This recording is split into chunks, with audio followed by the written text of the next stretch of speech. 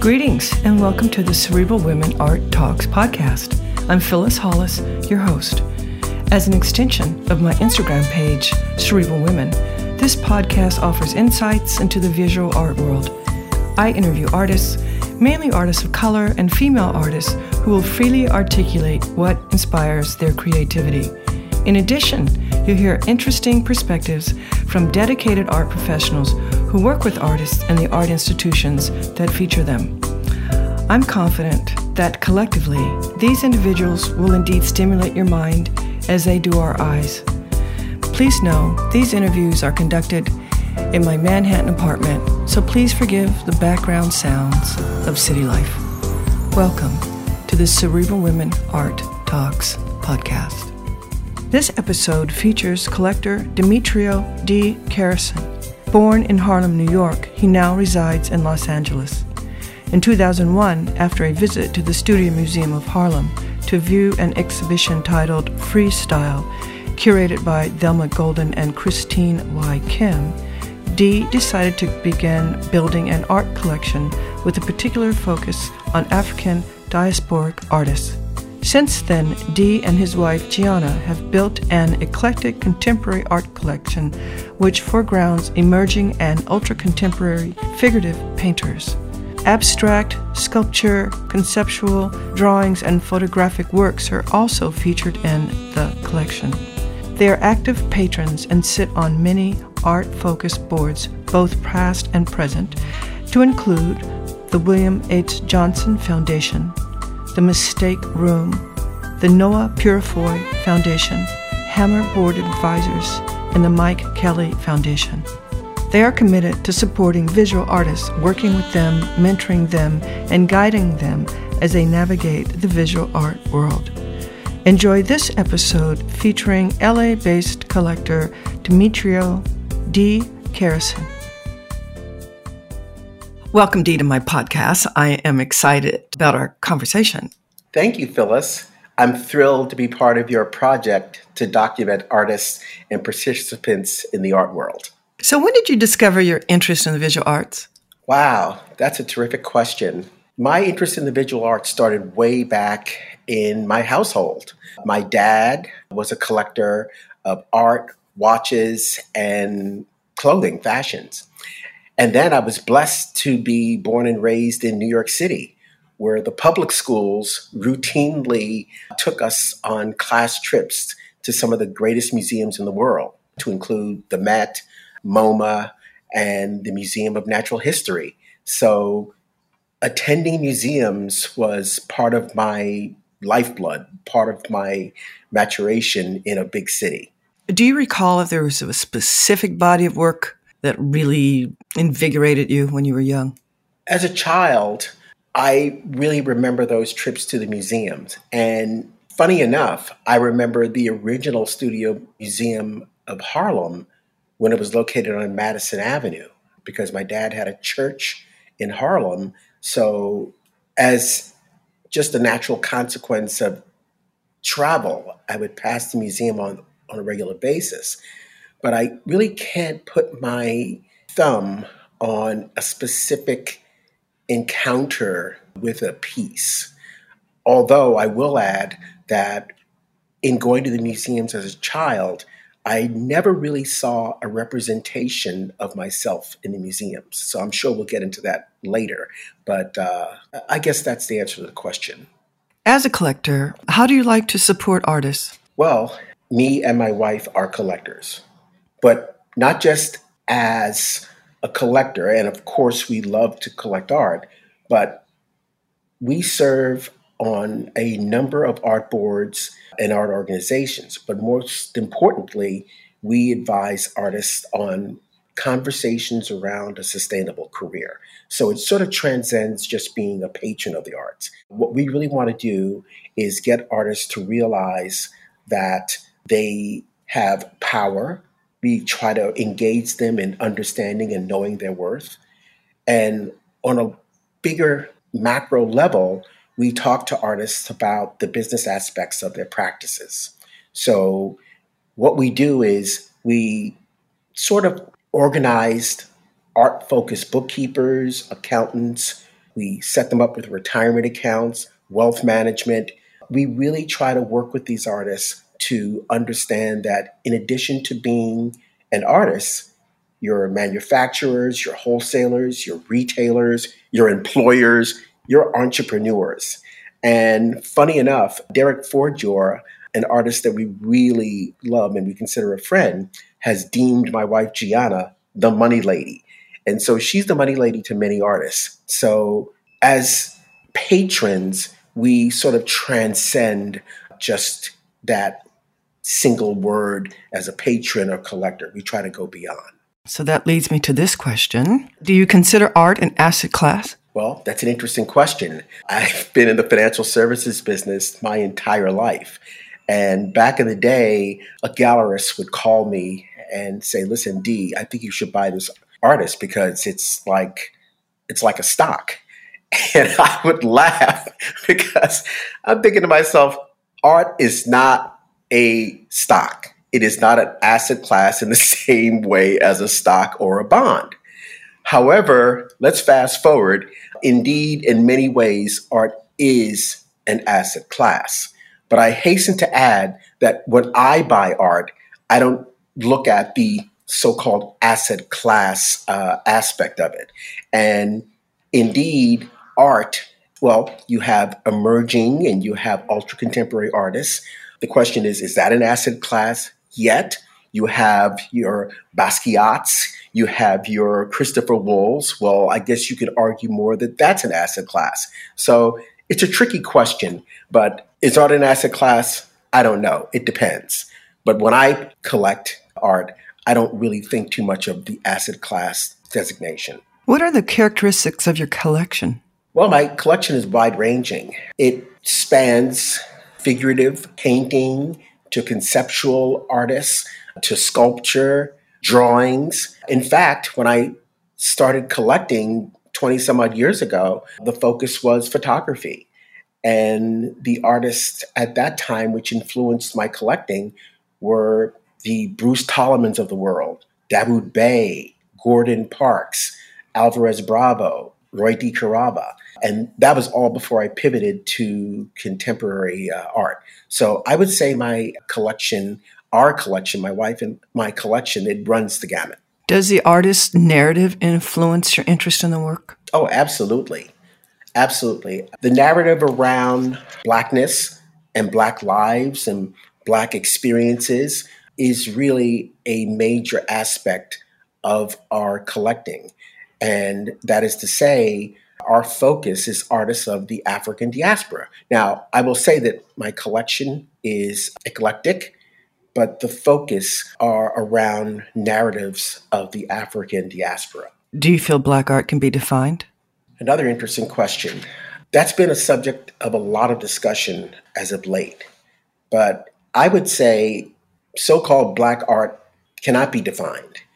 And the reason for that is there's no monolithic concept of Blackness.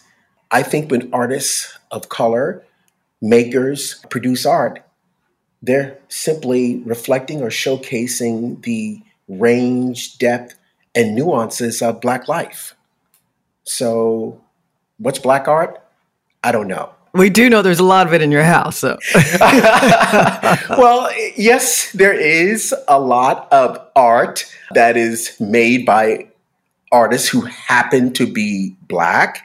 But I'll recount an experience I had. I was at a gallery dinner. And funny enough, this was a gallery dinner for Sam Gilliam.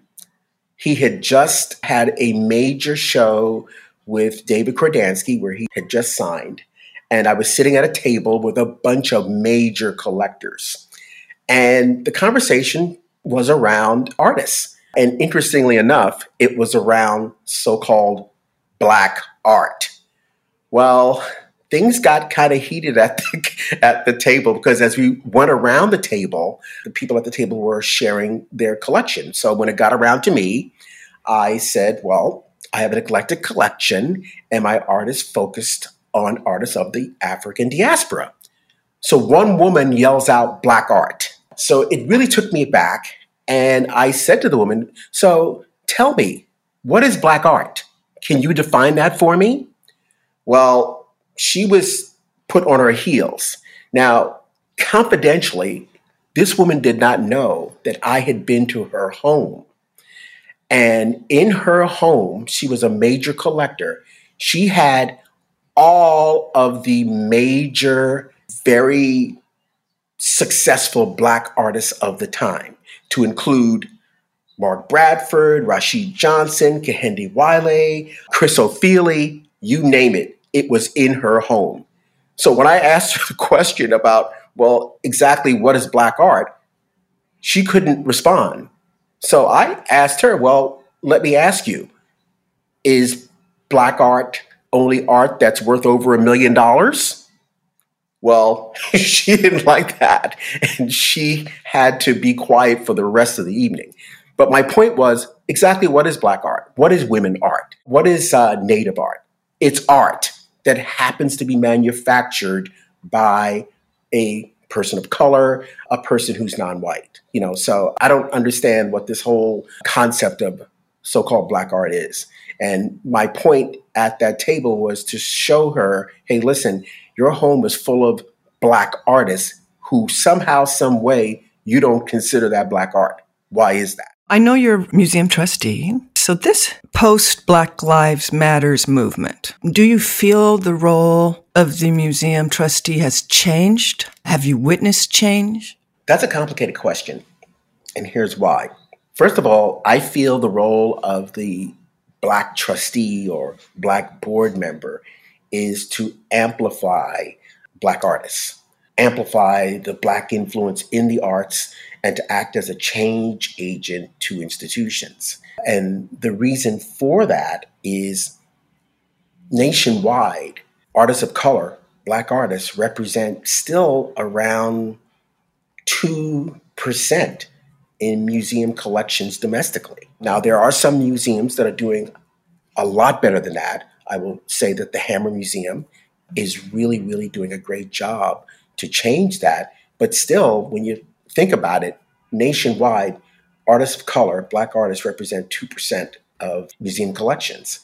So I would say there's a book that I think is still relevant today. It's a book called or named Exhibiting Blackness by Dr. Bridget Cooks. She details the experience of Black artists in the institutional world. And it's a really sobering and sad expose of the experience of Black artists in our country. Her book was one of the reasons why I focused on artists of the African diaspora. So I want to change that. I want to see more artists of color in institutional collections where they belong and representing a wider audience. And as a trustee board member, I see that as my role. Can you repeat the name of the book and the year it was written? Yes. Exhibiting Blackness, African Americans and the American Art Museum by Dr. Bridget R. Cooks. The book was written 2011. What type of pleasure do you derive from collecting art? Do you get a rush every time you buy a new piece? I really do. Art is one of my many passions, and I have to say art is one of my primary passions. So whenever I meet a new artist, whenever I see a new work, I'm truly excited, and I want to learn more about the work. I want to meet the artists. I want to share the experience with my friends. I want to build an ecosystem. So to answer your question, I'm really excited whenever I'm in the presence of art. And do you have work throughout your home, bathroom, kitchen? Phyllis, work is everywhere. It is absolutely everywhere. It's in the bedroom. It's in the bathrooms. It's in the living rooms. It's in the kitchen. It's everywhere. It's under the bed. Art is everywhere, Phyllis. As a matter of fact, when an artist comes to the home, they'll look at the walls and say, I think you need a piece right above that. And so things get crowded out. But yes, art is everywhere. Not too long ago, I was in a situation where a collector asked a Black abstract painter how the narrative is reflected. Because there's no Black figures in the work, how could the artist claim that it's representative? So can you comment on that? It's interesting that you asked that question because I was at Art Basel last year, and during Basel, Charles Gaines, the great artist, the great conceptual artist, I might add, had a major survey at the ICA Miami. And he discussed this exact question. And so I chuckle because in the beginning, Charles was not considered a artist because he didn't produce work in that so-called figurative vernacular. They couldn't describe Charles's work because here was a Black man doing conceptual work. So I guess I would answer that question this way. You have Kerry James Marshall, you have Fred Eversley, you have Charles Gaines, Ed Clark, Betty Saar, David Hammonds. All of those artists produce work in different disciplines. Certainly Ed Clark, Charles Gaines, Betty Saar, David Hammonds. I mean, the work arguably isn't figurative. Well, maybe David Hammonds more so, and Betty Saar, but certainly Charles Gaines and Ed Clark, the work isn't figurative. So I don't subscribe to that. I think, in a word, it's nonsense. So I guess I'll leave it at that. What do you feel is the purpose of art? Well, principally, art is an aesthetic experience for me. But apart from the aesthetics, it's the challenge, it's the narrative, it's the education. Art does all of that and probably more. So what do you feel is the role of the artist? Well, I feel the role of the artists as makers is to reflect their world, to reflect their viewpoint, to promote their narrative. I think that's what all great artists do. They synthesize the world in their discipline or disciplines. And I think that's what every great artist does. What artists are you most excited about? Phyllis, that is a question that could get me in a lot of trouble. I know. On many levels. Because I'm excited about so many artists. But just off the top of my head, I would say Kwesi Bachwe, a fabulous Ghanaian artist. April Bay, another amazing artist from the Caribbean. Kim Dakers, an amazing sculptor.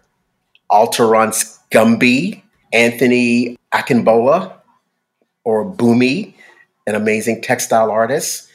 Emmanuel Lord Snord Dessert, who was just in the Made in LA show hosted by The Hammer. Another artist who I think is just amazing and who is really starting to make a way in the art ecosystem is Asiri Arerina Esse. She's a Nigerian, London-born artist who resides in Amsterdam. But the through line of all of these artists is that they all showcase the depth and the nuances of the Black experience through different mediums and disciplines, whether it's painting, sculpture, textiles, gemstones, figurative, or conceptual.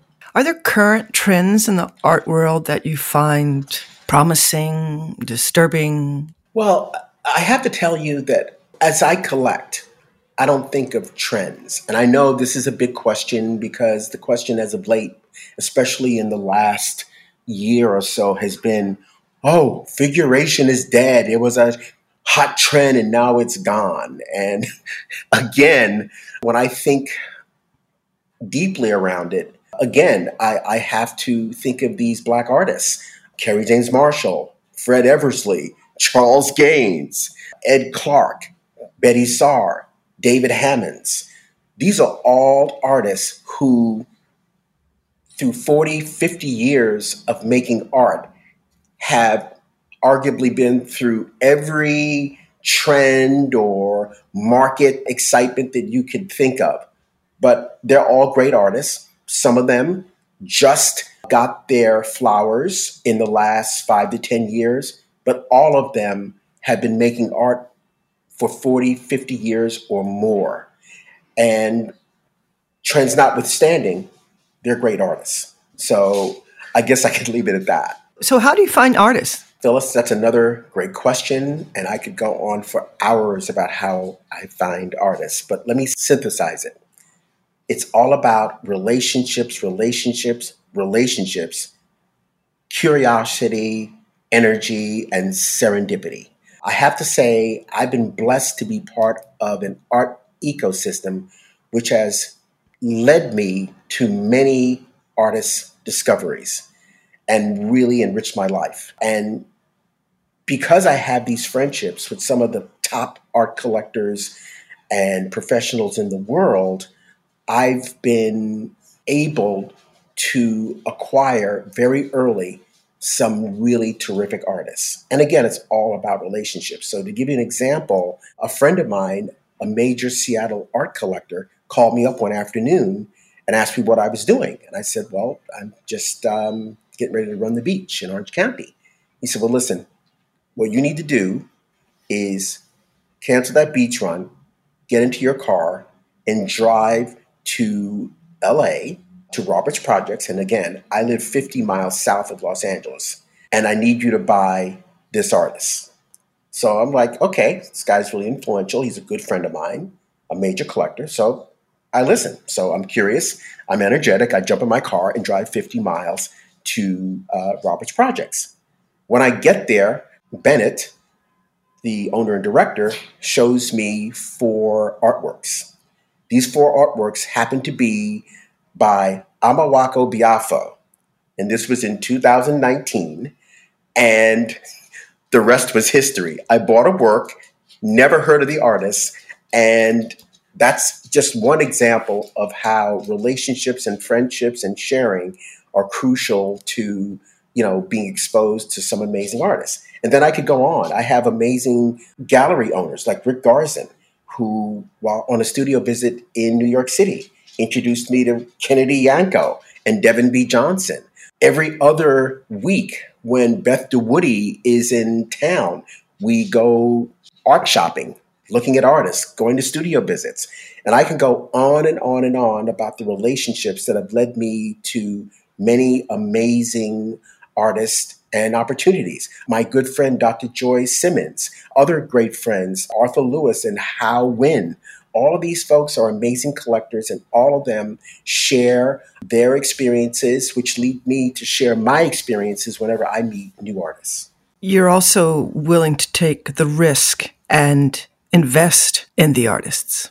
Absolutely, Phyllis. Again, I have a discipline, and a lot of my friends laugh, but my discipline is to focus, support, and collect very early emerging and so-called ultra-contemporary artists, way before they get to the Kordanskys and the Hausers and the Gagosians.